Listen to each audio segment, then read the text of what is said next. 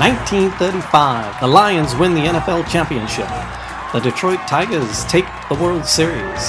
The Red Wings bring home Lord Stanley's Cup. Joe Louis begins his rise to world domination. This transforms the Motor City into Detroit, City of Champions. And we are off. Crack of the bat. How did I know you were going to say that? I read your mind. We've been broadcasting together for so we long. need a starter's pistol. Yeah. Then the starter pistol sound, and we are on the blocks, ready to go. More of Detroit City of Champions, the podcast. I'm Jamie Flanagan. Charles Avison. And thank you for following us, coming along for the ride. Like, subscribe, collect, leave a comment. We truly appreciate all those things that you do. On those, it's just following it really is pretty huge. Like every comment, every share, every subscription we get, we really appreciate everybody. Yep. We love you guys. Tell a friend. Yeah. Tell a friend. We reached. I didn't put the little thing of over 2,000 downloads. Yeah, that's awesome. Yeah, it's kind of fun. No, so it's awesome. Thanks to all those ears on all those different episodes. So truly appreciate it. We're at in the 80s. Well, we're well aware that we have sort of a niche subject, Yeah. and so that's what I mean. Like we really, you see people that have sports shows that have hundreds of thousands of followers and stuff. We know Right. we're a little more of a niche subject, and Sure. that's what I'm saying. We appreciate all those who come with us on our little niche journey. You know what I mean? I think the story is. I mean, we recognize that it's a niche subject, but I actually think that it does have sort of a wider appeal just because the essence of the story is the greatest season that ever happened has been completely forgotten. Oh yeah, and it's like people say we get I understand that there's this concept of it's a Detroit sports niche, but I mean this is I think it does have a little bit broader appeal. We're talking about the foundational era of sports. But these sports have reached so far out of Detroit. Joe Louis, And that's something that seems to me. And so we're talking about Olympics and college track and all those things. And Walter Hagen was the story of golf itself. Yeah, the Red Wings were the story of the NHL itself. I guess what I mean is, what I'm saying is that I recognize that we get sort of pigeonholed into the idea that we are just a niche subject. But it's not. But I think that I think so too. I think that we do have a broader. And it has the finest merchandise. Oh, our merchandise is ridiculous. I need to get jersey. some merch. I am so happy how this hockey jersey turned out. Yeah. It says Detroit 35 on the back, and I'm I've got 35 on I the know, sleeves. dude, that jersey is ridiculous. Loving those jerseys. And there's all kinds of the logo that Chris helped us develop, and so you guys, Charles and Chris developed this the crest. Yeah, but you're the one that's rocking the heck. You're rocking the crap out of that thing, man. So, yeah, but it's just some great merch, and you can get it stickers, cityofchampions.com, and then wearingfunny.com is a place you can pick that stuff up if you dig this. I'm pitching to get this on a beer case. Yeah, they had that as you drive down I-75 on the Russell Industrial Complex place. Right there was that big mural of a big mechanical lion type thing, but it was red and it had red wings on it. Oh, really? And it had tiger stripes on it, and it was on some beer company picked it up and used it as part of their marketing for a while. Do you know the logo, the mural I'm talking about? Yeah, I'm not. I haven't seen it. No. Really? Yeah, I don't know. I maybe just haven't noticed it because I drive past there every once in a while. It's really faded right now. It's really Maybe gotten faded. Notice, yeah. It's gorgeous. It's I'm kind of sad how faded it is. I hope somebody refurbishes it. But I'm hoping that we can get this logo on a case of beer at some point. That'd be sweet. So maybe we talked to the Eastern Market Brewing Company. They did the City of Champions IPA. Maybe they want to do some kind of a thing with them. This would be gorgeous. Yeah, they got us. That's the thing. Eastern Market Brewing Company. You ever go to there? They actually have a City of Champions IPA, and it's freaking amazing. We should license this to them. Yeah, you had it that one time, didn't you? I thought you tried it one time. I don't know. No, I'm not sure. It's great. It's really good. But like we said, it's a story of 1935. And it was a different time. And your books, you created the trilogy of books, and you sourced just a ton of material and information from the newspapers of the day, right? And that was one of your main sources was you went through and just and it's been a lot of our stuff too. We try to get as much primary the micro. the microfiche. Yeah, as much primary information as we can, primary source. So, but it was a different time, slightly different language. And I remember it came up when we were talking about Jack Johnson and Joe Louis. Yeah. And there was some, and it's not because you get today and things are so, people are sometimes overly sensitive. Yeah. And I'm overly insensitive. Yeah, well, we're just presenting So, the information as it's read off the articles. There's a couple of articles yeah. today, and there's a couple of words in the articles, and we're just going to read them as is, and that that is They that. just are. I mean, it's we've had other times we've said stuff like this before, but it's just the text of the day. We're reading right off, in the attempt to be accurate. Today, if someone who wrote that in the paper today, they'd be like, "Oh my gosh, that's like very culturally insensitive." That's but it's not an article today. It's an article from 1935, Yeah. and we're reading it as a historical document. Yeah. So we're deep into the story today. How many episodes are we doing? So Eddie Tolan, we did a sort of a primer episode last. That we just did the episode part one of the Eddie. Did you Tolan. know he scored 6 touchdowns in a high school football game? That's what he always said was his favorite achievement, I love his favorite that. accomplishment. Despite the fact that he's got like gold medals and I scored 6 touchdowns. Wins all. He's like the fastest. They say he was the fastest man alive. 1926 when he was in Cass Tech High School. Yeah, I know. That's like totally is. Al Bundy-ish. Where he's like, they're like, what was your favorite moment of your entire racing career? And he's like, oh, you'd be surprised to know it wasn't a race at all. It was when I scored 6 touchdowns in a single game. Right. Yeah, no, he's awesome. Yeah. So we talked about we did like the sort of primer, like the all like his athletic, everything he did in high school, everything he did at University of Michigan. I mean, he's setting world records like every single year. Right. And then he goes to the Olympics. He has this dramatic race. Dramatic race against Ralph Metcalf, where it's like it's the photo finish. It's like it's the first time that video camera is used for like an instant replay, so to speak, to decide. And because they use that instant replay, that image of them both crossing the line at the exact same time, they both set the world record, but he actually won because his chest crossed the line before Ralph Metcalf. Yeah. And so that's what's crazy. Like they both finished with the same race score, and they both set the world record, but he won. And Ralph Metcalf's like, how does that work? Well, now you'll see that like in the Olympics, skiers, and they'll kick the tip of their ski, like right when they get to the line. Because it's like whenever the line's broken, and sometimes the ski doesn't register unless they tip it out. Oh, really? And it comes in, so they get a good, from the tip of their ski to them lead. Makes sense. And it like those because it comes down to those hundredths of a fraction second. of a hundredth. Yeah. Yeah. So we kind of did that primer for Eddie Tolan in part one. So we're gonna do a part two on Eddie Tolan, sort of wrap him up, and then. For the next episode, I want to do a special episode on Willis Ward, who is like sort of, who is he wasn't a champion from 1935, but he's like, I promised myself when I did the books that if I ever had a chance to sort of talk about Willis Ward, that we were going to do it because he's using up my airtime on your pipe dreams. Too over bad. here. Too bad. So I'm interested. I know if you were Willis Ward is awesome. You're gonna there's love so him. many elements and side elements to this story that need to be told. That Willis Ward's just a must. have not been told. Yeah, Willis Ward. And that's why we're doing this. I look forward to Willis Ward. Yeah, Willis Ward. He occupies he's sort of a moment in time, but I it's just want a to try very to get that special controversy going, get people fired up about the show. If we argue about shit, people will be like, "Yeah, oh my god, do you see him going at it?" Oh yeah, we're supposed to be on the same. We're not supposed to be on the same page. We're supposed to be like, no, you're wrong. That's ridiculous. We're gonna be doing that. So we're kind of wrapping up Eddie Tolan this week, but there's some kind of critical components to get in, especially since we talked about all the stuff with the high school, the college, the Olympics, but it leaves out what he did in 35 to make him part of the pantheon of champions that won part of the City of Champions season. Okay, and so basically, like I say, we left off last week where he's coming back from the 32 Olympics. He's like he's called the world's fastest human.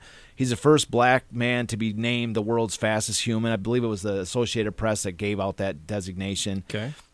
And so he comes back September 6th. We talked about this last episode. September 6th, 1932. He's greeted at the Michigan Central Station with this official welcoming committee. And September 6th, 1932 is named Eddie Tolan Day, declared by the governor of Michigan, the mayor of Detroit. I mean, it's a big, he's a big name. It's a big deal. But there's this sort of apocryphal story where which reveals sort of like the tone of the rest of this story, which is so he's got all this excitement when he comes back to the Michigan Central Station. Yeah. But despite all of the glory he's won, he looks over and sees his half brother collecting garbage in the yard of the Michigan Central Station, and is all the glory and glam he's got at this moment. He wished that he was his brother. Wow. Because his brother had a job. Like and that's where it kind of hits you in the reality of the Great Depression, where he's like, I have been suffering. Like, I have no money. And he's like, my brother has a job. Like, he'd rather have a job than have than he's actually jealous of his brother that his brother's got a job and he doesn't even have one. Wow. So it just reveals here's this, that's it gives you a brief glimpse into that world, which is like he just wishes he had a job, let alone these gold medals. So anyways, and so that's like I say, that sets like the sort of foundation of what's to come, which is that. He's basically in search of work when he gets home from the Olympics. He wants to, there's no endorsements that come his way. Nobody wants to hire him for any type of endorsements. And the other thing too, he graduated from U of M. I don't have the information as far as what he graduated with, but all these different sources say that he wanted to be a physician, but he needed sort of more schooling to do that. Like, he had graduated, so it indicates that he had. Maybe he had at least a base layer of studies that were heading towards being a physician, a doctor of some method, but he didn't have the sort of full credentials that would have allowed him to go full Monty into that profession. Right. And so I guess you say he's kind of like, and then to add to that, he had his family. His mother, she didn't have a job. Like, he needed. He basically had to. He felt a responsibility to help take care of his family. And he needed money to do that, so he needed sort of immediate cash, and so you can that kind of shows why he's like, I wish I was my brother who at least had a job because I could start making money, and so as a result he has at one point over the going into 1932, like the winter of 32, so he gets an opportunity to work with Bill Bojangles Robinson to do some vaudeville. Okay. To do some vaudeville. All right. Because it's an interesting little note here that whereas Eddie Tolan was the fastest man, right? So Robinson had this bizarre world record that he said in 1922 he set the world's record for running backwards. And it was said, this is said in numerous places, that it was said that he set the record of running backwards a 100-yard dash in 13.5 seconds, running backwards. Like, that seems like ridiculously fast for running backwards. I don't know how that's. But then they say the record stood till 1977. Wow. Somebody else broke that record when the record got broken with a 13.3 seconds. But like, do we want to bring up running backwards? Yeah, we can bring it up. All right. And so I just want to kind of give a little bit of visibility as far as who Bill Bojangles Robinson was. Right. We've got a picture. He was like his name is popping up. He's with Joe Louis. We got a picture of him with Joe Louis. We got a picture of him with Shirley Temple. Right. I remember him from. Yeah, he's those movies. Yeah, he's the best known and highest paid African American entertainer in the first half of the 20th century. He's a huge figure at this time, and so he's anytime there's a celebrity, I was looking for a picture of him with Eddie Tolan, but I didn't see one. Right. But he performed with him, and just a little disclaimer. I actually threw in that picture of him and Shirley Temple because I never miss an opportunity to put a picture. Whenever Shirley Temple comes up for something, I have a picture of Shirley Temple in my book because I added her to my timeline for like all the events of there's like a timeline of stuff that happened in 34 and 35. I did a time. And what I did was I put in some other sort of cultural references for stuff that was happening at that time, so you get a framework, a context for when these events happened. So, like, I have, like, the first Three Stooges short came out in 1934. And then there's, other stuff, like the rise of Adolf Hitler and stuff like this. Like, there was the Night of the Long Knives. Whatever. There's some political stuff in there, too. But anyways, there was, like, Shirley Temple's first movie came out. And I was like, so I have to put a picture of Shirley Temple, right? Oh, because yeah. I'm telling you, man, like, I don't know, like, how macho it is to say this on a sports channel, but, like, I'm a huge Shirley Temple fan, dude. No, I love it. Oh, yeah, Shirley Temple. Growing up, man, it was like, the Bill Kennedy after-school movie there. Yeah. He'd play those. Rita Bell's. Shirley Temple was like, if you've never seen a Shirley Temple movie, like, just go check one out because, like, dude, you're it's like watching Pollyanna or something, dude. You just can't help, like, she's just such a fun and happy person. You just feel like you kind of like, especially in these kind of dark world we live in today, like, like you see Shirley Temple singing and dancing or whatever, and it's it might brighten up your outlook a little bit or something. I don't know, but I've always liked Shirley Temple. I always thought she was just such a she's like so young and she was such an incredible dancer and stuff. She was just so cool. So that's the thing is, so that just for future reference for anything going forward, any of our listeners that are watching that, if there's ever any opportunity to throw in a picture of Shirley Temple and to say, to kind of profess my sort of admiration or my fandom for being a Shirley Temple fan. All right, rest assured that it will not be missed. That opportunity will not be missed. So there was Bill Robinson was dancing with Shirley Temple, and I was like, okay, she's going in the slide. All right. So that's like our signature thing. Especially if you're a Shirley Temple fan too, you can appreciate it. So anyways, that's Bill Robinson, Bojangles Robinson, and so I got a little article here. We got just a few. We got 3 different articles to kind of go through, and one of them because it fills in a little bit of the gaps. Like I can sit here and just rattle off like this Eddie Tolan did this and Eddie Tolan did that, but I think it's a little better if we to read some of the context, the article, just to kind of a couple of little short articles here. Yeah. So this article. This is an article that came out, as we mentioned, so the timeline, of course, September 6, 1932, that's like sort of the pinnacle of Eddie Tolan, glory. That's the official Eddie Tolan day, so September 6, 1932. This article comes out November 28th, 1932, so just a few months after this. And this is a New York Times article. And so this kind of, it talks a little bit, dives in a little bit more about what we were just saying there about, his situation at this moment. So the article header is, and I just want to say this is courtesy. There's a website called SamuelHawley.com, and this is where I sourced this article from. He's got some great stuff on there. He's got some books, some 1930s stuff. All right. And he had this article featured prominently, and it's a New York Times article. He hunted it down, so I wanted to give him credit. So SamuelHawley.com. So anyways, again, so the title of the article, Tolan, Olympic star, appears in vaudeville to help family and finance study of medicine. So here's the article. So Eddie Tolan, the Michigan Negro youth who won the 100-meter and 200-meter dashes in last summer's Olympics, has been working for the last month as a vaudeville actor. He turned in his amateur card, got a job with a unit under Bill Robinson, and since has been appearing on the stage. He had 2 reasons for doing this. He is virtually the sole support of his mother and several brothers and sisters in Detroit, and he wants to earn enough to enable him to continue his study of medicine.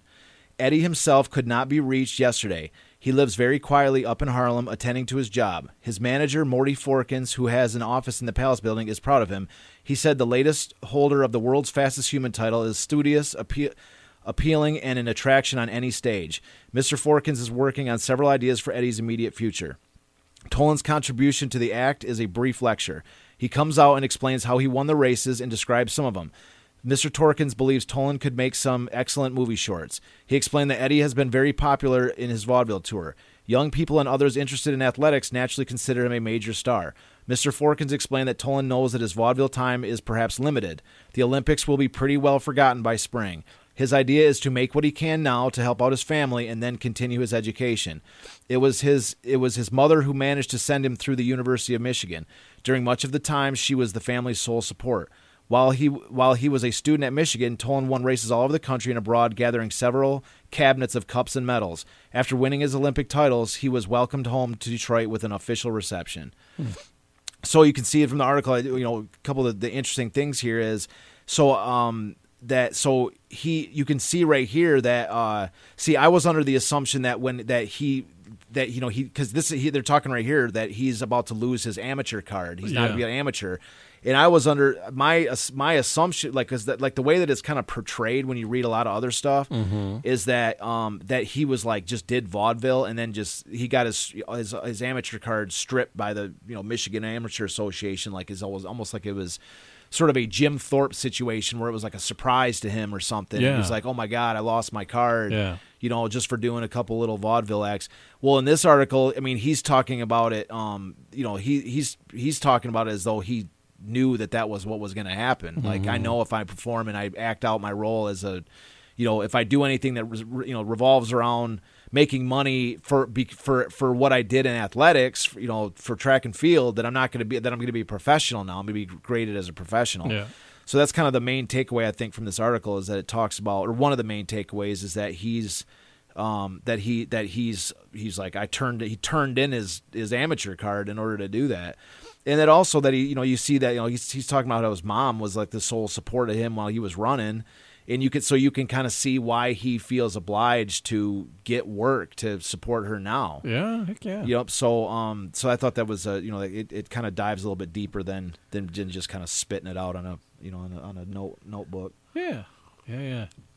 Got to take care of mom. Yep. So it's a good lad for sure. Yep. So that was the first article, and then this I have another article that sort of like piggybacks on that one, and so this was this is shortly thereafter. The last one was November 28th, 1932, and this one is January 24th, 1933. Okay. And so by this point he's actually found a job, but it's a clerk. He's working as a clerk in this office building. It's like he would never get any kind of superpower job. Like he's found a job now, but it's nothing of any. Fastest man alive. Here, run these papers upstairs. Yeah, exactly. Yeah, yeah. You think that guy? You don't think that joke somehow made it? That he was subject to some jokes like that at some point? Yeah. So, anyways, again, this article came off of that SamuelHawley.com, and so this is another New York Times article, January 24th, 1933, and so the article is titled "Tolan Ponders Futility of Fame After His Long Search for a Job." All right, so it says Olympic sprint champion, once idol of a city and state, now a filing clerk, seems dreams of a career in medicine waning. Dispirited, he vows never to run again. So this is New York Times. Well, it actually says Associated Press, but either way. I'll just fire off into it. So Detroit, January 23rd, for bespectacled little Eddie Tolan, whose short legs swept him to triumph, the sprint king of the 1932 Olympiad. The heady wine of victory has turned overnight into vinegar. Eddie Tolan, the speed flash, will never race again. One whole wall in Tolan's room is covered with gold and silver medals. Tables and cases are piled with trophies. The Olympic insignia hangs from a spun wire. Governors and mayors have issued proclamations. Committees have presented scrolls, and orders have extolled Eddie Tolan's sportsmanship and prowess. Michigan had an Eddie Tolan Day by official proclamation. And yet, I don't think anything could induce me to run again, says Tolan, the Negro sprinter whose 100 and 200-meter victories in the Olympic Games brought a mass stadium to its feet. Eddie isn't complaining, but he believes that fame such as he earned is futile. 2 weeks ago, he got a job. He is a filing clerk in a county office here. His lifetime hope and dream of becoming a great physician is waning, for he has been unable to make enough to support himself and his parents, also unemployed for many months, or to complete his education. Between the time Tolan returned to Detroit from Los Angeles to receive a hero's welcome and the day he got the job as a filing clerk, he walked the streets of many cities seeking work. In desperation, he turned in his amateur card and appeared in vaudeville with Bill Robinson, the Negro dancer. His appearance was brief, and he returned to Detroit.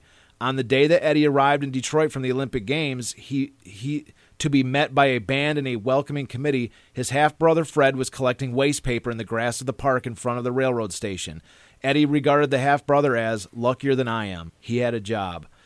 Reached 4 years of academic education at the University of Michigan, where he rose to stardom in track competition, were completed when Tolan went to the Olympic Games. He hoped at that time that he would continue towards his medical degree. I want so much to see our name head the list when the result is announced, he wrote his mother 4 days before the first heat of the 100-meter race. For I know that if I can win the 2 dash events, our worries will be lessened and some brightness will return to our lives. So he won the 2 big events, and his name went around the world, but he didn't get a job.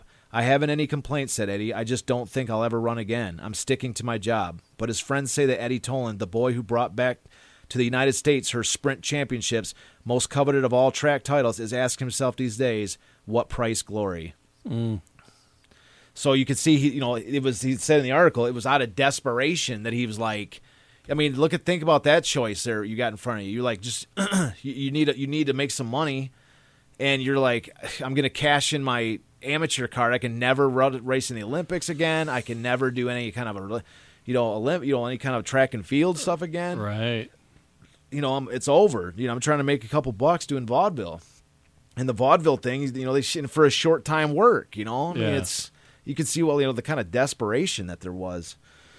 So that's that's where sort of Eddie's finding himself. This is January 1933. So 33 and so 34 go by, and you can see right there they're talking about, well, this is the end of his career, right? Well, we wouldn't be talking about him if he didn't have a championship at 35. Right. So where did this come from? Maybe not the end. Maybe not. Spoiler alert. It's it's not spoiler alert if we're about to talk about it. You're that's like the core of the issue. So it's not necessarily a spoiler alert. We're presaging the future. We're about to we're alluding to what is about to be spoken of. Yeah. Anyways, lo and behold, there's a national sprint. There's a professional sprint championship in Australia. Oh, okay. And it's the way that I read this thing. I'm not sure even if it's around anymore, but I think the way that what was going down was that Australia was looking for something to be like an international, like to make themselves like the spot internationally for something.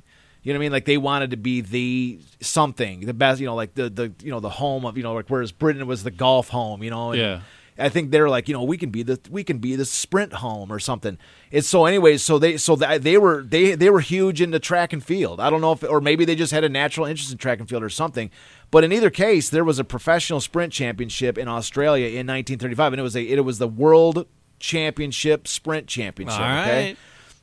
So Eddie Tolan goes. I know just the guy. Yeah, we know just the guy. So Eddie Tolan. So March 13th, 1935 is the final day for this World Pro Sprint Championship, and I've got the actual article from the day of the race. And so I was fascinated with it because I'd never read this. And again, this is just as the internet moves forward, it's I finished my 3rd book in 2014. So that's an infinity ago. It was 8 years ago. Yeah. And so since that time, there's been so much information dump online, people putting out websites, different stuff for their. Sure. So this is off of a website. So it's a WordPress account. And so this is thefunkyrunner.wordpress.com. So he's probably got all kinds of running, racing, and track and field stuff. So we want to thank Funky Runner, and anybody that would go visit his site would be cool. I really appreciate his documenting this stuff and finding these articles, because this talk about a niche subject. This is about as niche as you get. Yeah. But it's fascinating. It's a full article of the 1935 Sprint Championship. It kind of summarizes these races with Eddie Tolan at the center. And I don't have a source for the actual article itself. It doesn't say that, but I do have the writer, and the writer's name is H.O. Balfe, or Balfe, H.O. and then B-A-L-F-E. So H.O. Balfe was the writer for this article. So anyway, I'll read the full article because it tells the story of this is Eddie Tolan's signature claim in 1935 was winning. So he's this is a spoiler. He wins the championship in this race. Okay. So there is a new professional sprint running champion of the world. Eddie Tolan, scion of African Negro stock long settled in America, has captured the title from the Australian holder Austin Robertson of Melbourne, who won it in 1933 and held it previously in 1930. At the end of this month, Tolan will return to his hometown, Detroit, USA, with 500 pounds in his pocket and the distinction of being the first athlete to hold an Olympic sprint championship, the apex of amateur endeavor, and a world's professional champion at the championship at the same time. The title went to Tolan when, in the presence of a crowd of 20,000 people at the Exhibition Oval, Melbourne, last Wednesday evening, he dashed first across the line in the concluding event of the series, the 220 yards with Robertson, Roberts, and McFarlane in desperate but vain pursuit. In this race, Tolan won by 6 yards after an exhibition of furlong running that has never previously been equaled at a professional sports gathering in Australia. At the first of the two championship meetings a week before, Tolan had won the 75 yards dash by a half yard from Austin Robertson and Tom Roberts in 7.5 seconds. The same night, Tolan took the 100-yard test, with Robertson and Roberts only inches behind him in the places in 9 3/4 seconds. In each of those events, Tolan's performance was all that might have been expected from an Olympic champion. But for sheer brilliance, today's run in the 220 yards transcended anything he has done during his 3 months in Australia. And so the headline for this: a wonder run. Despite the fact that for 3 days he had been suffering from influenza, Tolan literally made hacks of the field, and the time in which he covered the 220 yards, 21.5 seconds on a rather crude cinder track that was only 3 yards worse than that which he won the 200 meters Olympic championship 3 years ago on a track described as the fastest on which men have ever run, and equaled the world's record for a professional runner. Running what will be admitted by all who know him to be the greatest race in his splendid career, Robertson won the 130 yards in the last 3 strides from Tom Roberts, who was only inches behind at the tape, with Tolan not a quarter of a yard behind in third place. The time for this event, 6 out of 16 seconds, is equal to 6 1/4 yards better than even time, provides all the evidence necessary of the pace at which the 130 yards was covered. I said in the referee last week that the Australians would show to best advantage over the Sheffield distance to which they are thoroughly accustomed, and Tolan is not, and so it proved. Tom Roberts was the pacemaker to within 30 yards of the line, and there can be no doubt but that the tremendous effort of Tolan had to make to keep at Roberts' shoulder as he did caused him to falter when the time came for the finishing kick. Roberts was then moving at his fastest, and the crowd was acclaiming him the victor when Robertson came thundering along like a charging warhorse and hurtled through the tape to win magnificently. It was a finish that transported the crowd to the seventh heaven of delight. Okay, this is one of the things I wanted to read about this article. I wasn't going to read this whole thing, sure, except for the fact that it like the way that this once again brings out this 1930s flourish with like the poetic words, and I think this last bit is where the first bit is like there's a bunch of like 62 seconds and all this different stuff is a little bit kind of run on, but so anyways, this is where it gets good, because Tolan basically has to win this final race to win the professional sprint championship, and this is where it's gonna be like the crescendo of amazing was reached this last night. This is the last like sort of like the flourish here. So could Robertson repeat that glorious victor when he met Tolan and the others in the 220 yards? That was the sole question engrossing the attention of the huge assemblage in the hour that elapsed between the two races. The air was electric with excitement. The nerves of everybody was tense to their limit. Coolest of all were the men on whose speed and courage anticipation fed. I saw the 4 champions in their dressing rooms half an hour before they were due on the track for the final race of the series. They were resting on their tables and chatted unconcernedly. Tolan chuckled when I asked him what happened in the 130-yard test. It was just too bad, he said. Those fellows were too fast for me. With one more race to be run, Tolan had a total of 11 championship points. Austin Robertson had 8, Tom Roberts 5. And McFarlane, who had finished 4th in the 3 attempts to that stage, had not a point to his credit. Robertson could retain his championship if he won the 220 yards, and Tolan were beaten into 3rd place. But that if was not destined to materialize into fact. The draw for position at the 220 yards start struck the first at Australia's hopes. The 220 yards was run on the cinder track used for motorcycle racing. Careful rolling and watering had packed the surface down firmly, and that track, though rough and somewhat uneven in places, was fast. The contestants ran in lanes and at the start, and as usual was staggered.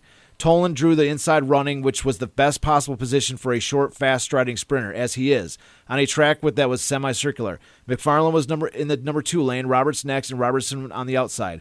Well, it was a revelation, the way Tolan jumped into his stride. In his other races, fast starter though he is, the American had nothing on Tom Roberts and indeed had been led in the early stages.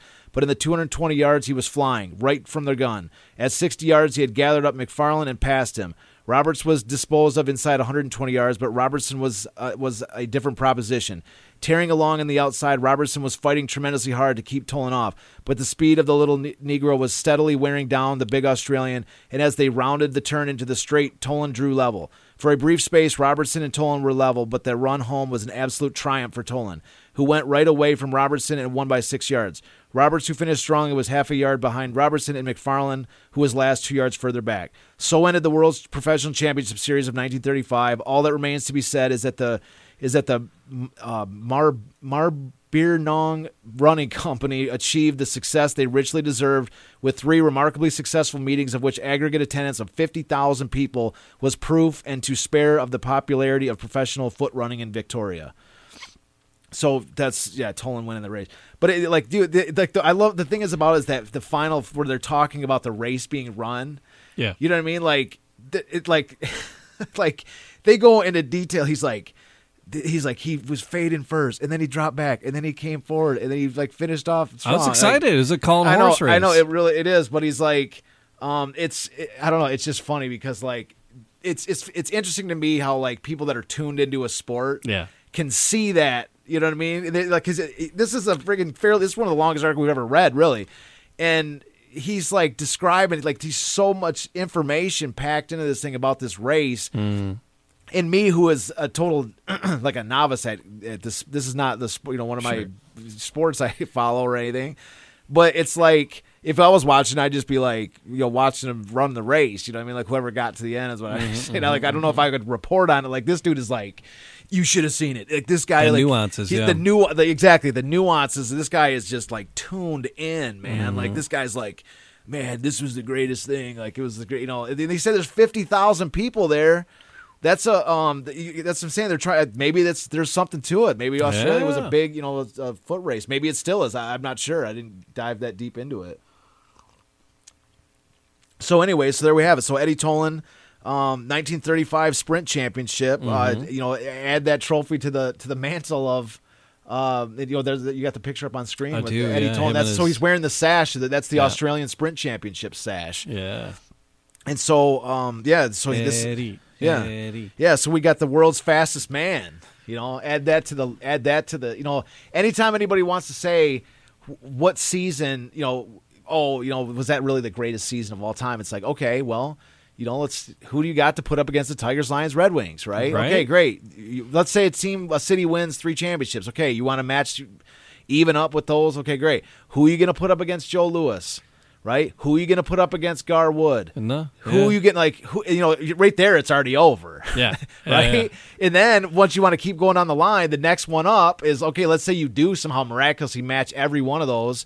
Next up is the world's fastest man, the world's fastest human. Are you willing to if we needed Eddie Tolan to come up and give us a race, peak Eddie Tolan, 1935 Eddie Tolan, you're going to go, okay, Eddie, we need you to win a race for us. Would you trust the City of Champions mantle put it in Eddie Tolan's hands? That's what I'm saying. Who are you going to put up against Eddie Tolan? The photos of him, he's not what you envision a sprinter. Not at all. He's stockier. He seems shorter. Shorter legs. You've never seen a sprinter that short. Yeah, and he's just it's miraculous how he was able to just pull in those numbers. Yeah, and he also those times. He also wore glasses. Yeah, he said they taped the glasses to his head. He ran with those black horn rimmed glasses on. So he taped him to his head. I love him. Yeah, he always had a knee wrap on, so you could always tell in the pictures wherever he's racing is with the knee wrap on. But I'm just saying okay, you've gotten through the Tigers, Lions, Red Wings. You've matched up against them. You've matched up against Joe Louis. You even have a minor league hockey team win in the same season as your major league team. Great, right? You somehow found a speedboat racer who could beat Garwood, which would never happen. No. Never happen. No. Right? And then so somehow you got past the big five, Yeah. the big sluggers. Somehow you get past them, and now you got to go up against Eddie Tolan. Yeah. That's who we're bringing to the table next.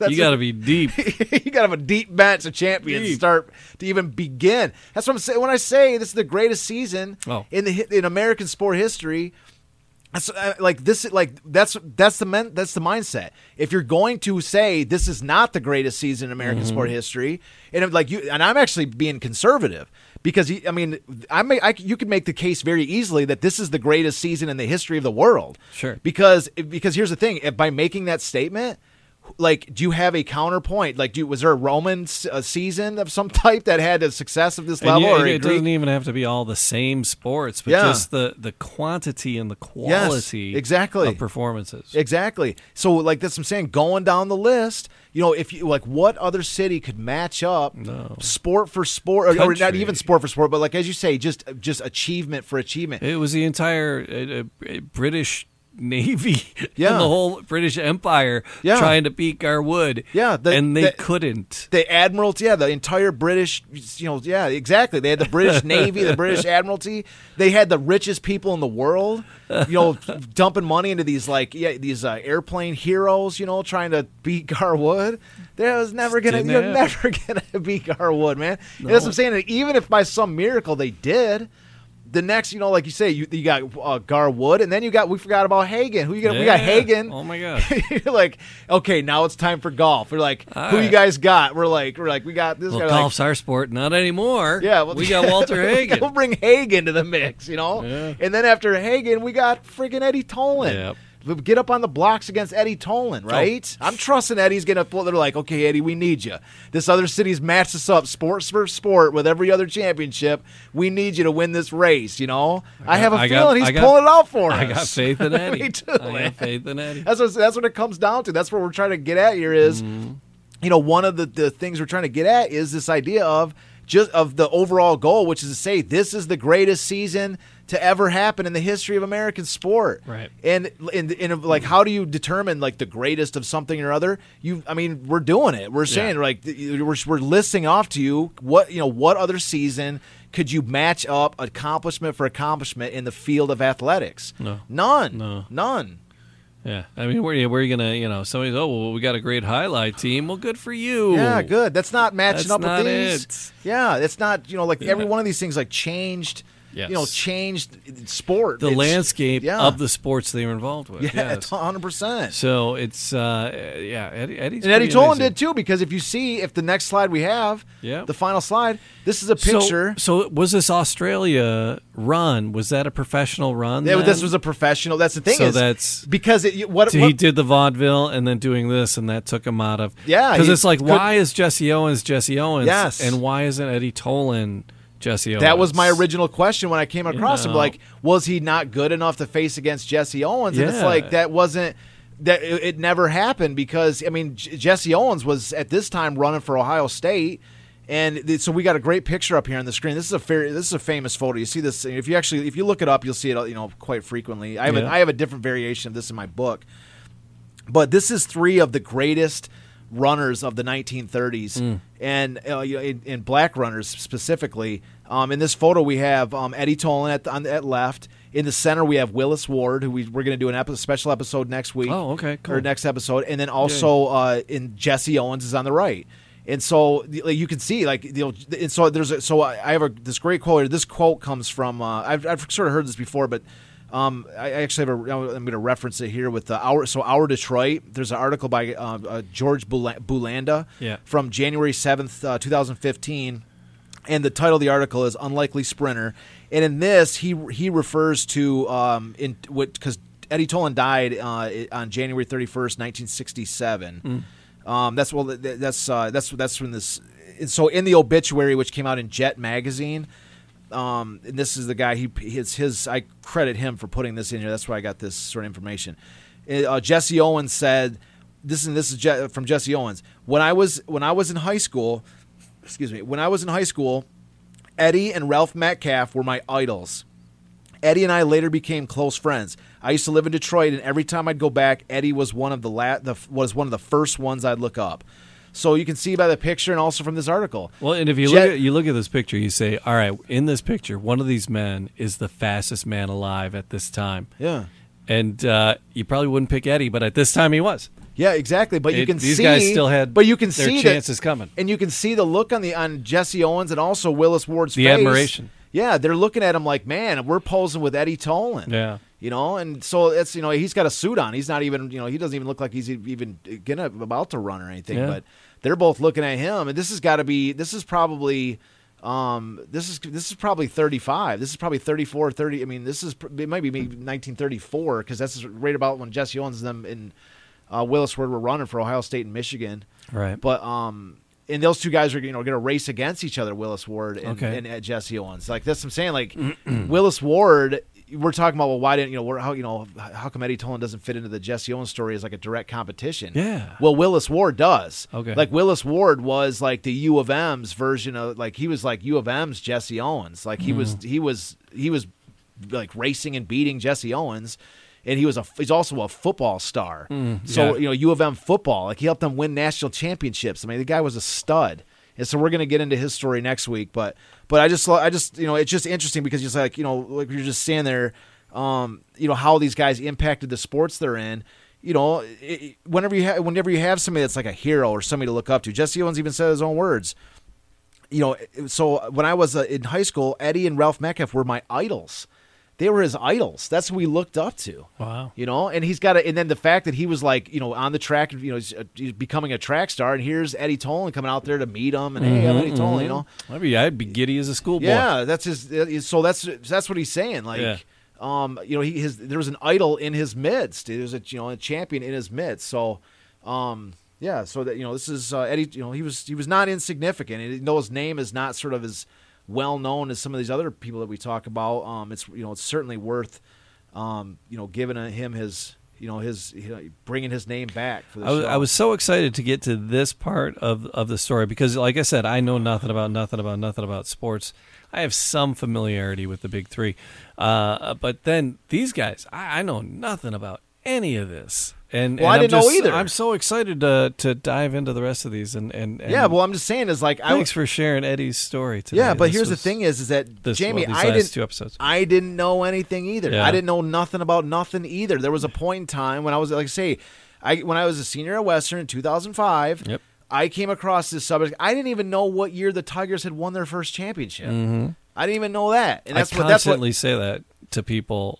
But I didn't even know when the Tiger, like we looked it up in this old Detroit Tiger media guide because I didn't even know that. Yeah, you know what I mean? Like this is not something like, and this is, I think that's an important component for people to understand is one of the biggest difficulties I've had with bringing this story back is dealing with I don't know if the right word is egos or pride, right, or whatever, because Detroit sports, a lot of people, this is like a part of their identity. Oh, yeah. Like what do you do? What are you interested in? Detroit sports. I'm the biggest Tiger fan. I'm the biggest Lions fan. I'm the biggest Red Wings fan. Whatever, right? I follow every game. I read all the stuff. I'm all this, right? And then all of a sudden somebody says, did you know that your three favorite teams all won their first championships in the same season? Ugh. Which is the most basic, simple fact of all time in all of sports. Amazing. And you don't even have to be a sports fan to understand how incredible that is, or even once that is known for you to, it's an easy fact. It's a great fact. Like if you're at some random wine party or whatever, you're like, oh, you're somebody that doesn't give a crap about sports, but you heard about this. Two cities have come close. Yeah. Oh, there's been several. Yeah, there's been close. Two where they've been close, where they've been in the playoffs, but they haven't. We had the Boston won. get to the seventh game recently. Yeah, and Florida had. And then the Patriots were 18-0 going into the Super Bowl, and they lost the Super Bowl with Tom Brady. That was when I was doing my first book. But anyways, but what I'm saying is that one of the most difficult things I believe that I've had to overcome that for this entire project, for getting this thing out there so that it's wider known, like getting newspaper articles written or getting this story picked up, like whenever there's somebody talking about it, like on a different in an event, like on an anniversary day. one of the most difficult obstacles to overcome, I believe, is the basic pride that people have, and they say because when somebody that doesn't when I talk to somebody, I've told the story hundreds of thousands of times, okay, and that's not an exaggeration. I've done at least 1,000 art shows, and I tell this story 50 or 100. I tell this story probably 3 times a day just right now. Yeah. Like I work in an art store where I sell my books in the store. I tell a story like every day. I tell it every day, and I tell it on the show. And I'm saying it. So when I tell this story to somebody that doesn't really give a crap about sports, there's not really they might go to games, but they're just not really that into it. Yeah. They're the ones that'll sit there and be the most interested and like, oh my God, this is incredible. That's an incredible story. Right. And they'll like process it, and they'll like, you can see it's stuck in their head, and they're probably going to tell somebody else about it. Yeah. But when I talk to somebody that is like, massive sports fan, you can tell, they're wearing all kinds of gear and all this different stuff. Like, I'm not saying every person, because there's a lot of people that are interested in it, but a lot of times you get this resistance. You can feel that it's like closed off. You can see that they're checking out, and they don't even want to talk to you because it threatens this, like, my identity is that I'm the biggest know-it-all in the world of sports, and I don't need to know. Like if I don't know about it, it probably wasn't that big of a deal. And that's you almost have to fight against it sometimes, and it's like that's the way it's been from the very beginning. Well, we're fighting the fight, and we're sharing the story. And I couldn't be happier. Willis Ward is part of the story. Yeah. And he's Michigan, right? So U of M. U of M guy. Yeah. So we're gonna get into Willis next time. But what I'm trying to say to finish up all right. What I'm saying with that concept is that, and I know I've mentioned this on the show before, and it's the idea that unless people, it's impossible to learn. Just the very premise of learning, right? If you're not willing to face the fact that there's something in front of you that you did not know, if you're not willing to say, there's something I come across that I did not know, or I have it incorrectly, if I'm not willing to admit it and accept it and say, well, you know what, I went with information that I knew previously that I didn't, or I sort of assumed something to be the case that was never the reality, and now I'm faced with superior evidence or superior logic, and now I must reorient my thinking to now encompass that. That's the only way you can learn. You're not born knowing everything, and it's like you're saying, like, I don't know nothing about nothing, but you're learning. You know more about the City of Champions. You're one of the short list of some of the biggest, most knowledgeable people about the City of Champions season now. I got the wardrobe for it. That's for damn sure. You sure do. But what I'm saying is that there was a point where I didn't know a single thing. I didn't know who Eddie Tolan was. Yeah. And that was a question, like, why didn't Eddie Tolan face off against? If you're so good, why didn't he face off against Jesse Owens? Right? That's what I'm saying. Like, you're not born knowing anything, and just because you are a diehard fan, you don't just absorb all necessary sports information through some kind of a sports osmosis because you are so radiant with sports fandom that you're just going to absorb it. Well, you know what I mean? And the problem with that is that people don't give the story the chance or the respect it deserves because of that. That's what I'm trying to say. That's been one of the biggest obstacles. And what ends up happening is people a lot of times will look for any reasons to diminish the successes, because they'll be like, well, that was in an age where they had less teams, or that was in an age that was before the Super Bowl. And you're like, yeah, but the Super Bowl is just another name for the NFL championship. It's the same thing. You win the Super Bowl, it's the name of the game. Back then, it used to be called the Ed Thorpe Memorial Trophy Game, what sounds better, the Super Bowl or the Ed Thorpe Memorial Trophy Game? Right. The first Super Bowl, it was just Super Bowl weekend. Yeah. And so they said, and the first, playoff, or the first, Super Bowl, the AFC facing off against the NFC, and was 1967. And I'm like, but the first actual NFL championship game, 32 was So, but that's what I'm saying is that people that don't know anything about these eras and don't really aren't bothered to learn because it takes them out of their sort of comfort zone, and the comfort zone is post-World War II. Yeah. Everything that happens after post-World War II is a comfort zone area because the information is widely available. It's constantly cited on games. Like they constantly refer to moments and all this, like there's all kinds of remembrance videos, and there's people that are still alive that remember the events. So it's a comfort zone. But to get out of your comfort zone and to look at the origin story, the real origin and real foundational stories of that's where the better all stories the teams, lie. I think they're phenomenal stories of the Great Depression. But I'm saying, like, to get out of that is that pre-World War II stories. Yeah. This is the foundational era of these teams, and that's what I'm saying is that it's. I just anybody that is listening, that if this is their first time hearing or anything like this, like I say, just the open mind is that be like. If I ever write a book, like a memoirs of my life, I've thought about the title, like, I was wrong about everything, right? Yeah. Because like I want to be proven wrong, or like if I engage in some kind of a debate or whatever, I want to have superior logic thrown in my face, because that's how you learn. Yep. You learn because you're absorbing something you previously did not know. And that's the battle that's being waged, as far as reinserting the story of the City of Champions season into our collective understanding of how Detroit sports became the way that they are. All right, well, and next week we're going to visit Willis Ward a little bit more. I can't wait. I'm looking forward to him. Cool. All right, so like, subscribe, leave a comment. All those podcast things and all the podcast places. Appreciate you. DetroitCityOfChampions.com. The book's available there, and more information. WearingFunny.com. Merch is there and on the City of Champions site. So check both of those out. And thanks for being with us. We'll do it again next time. It's Detroit City of Champions, the podcast.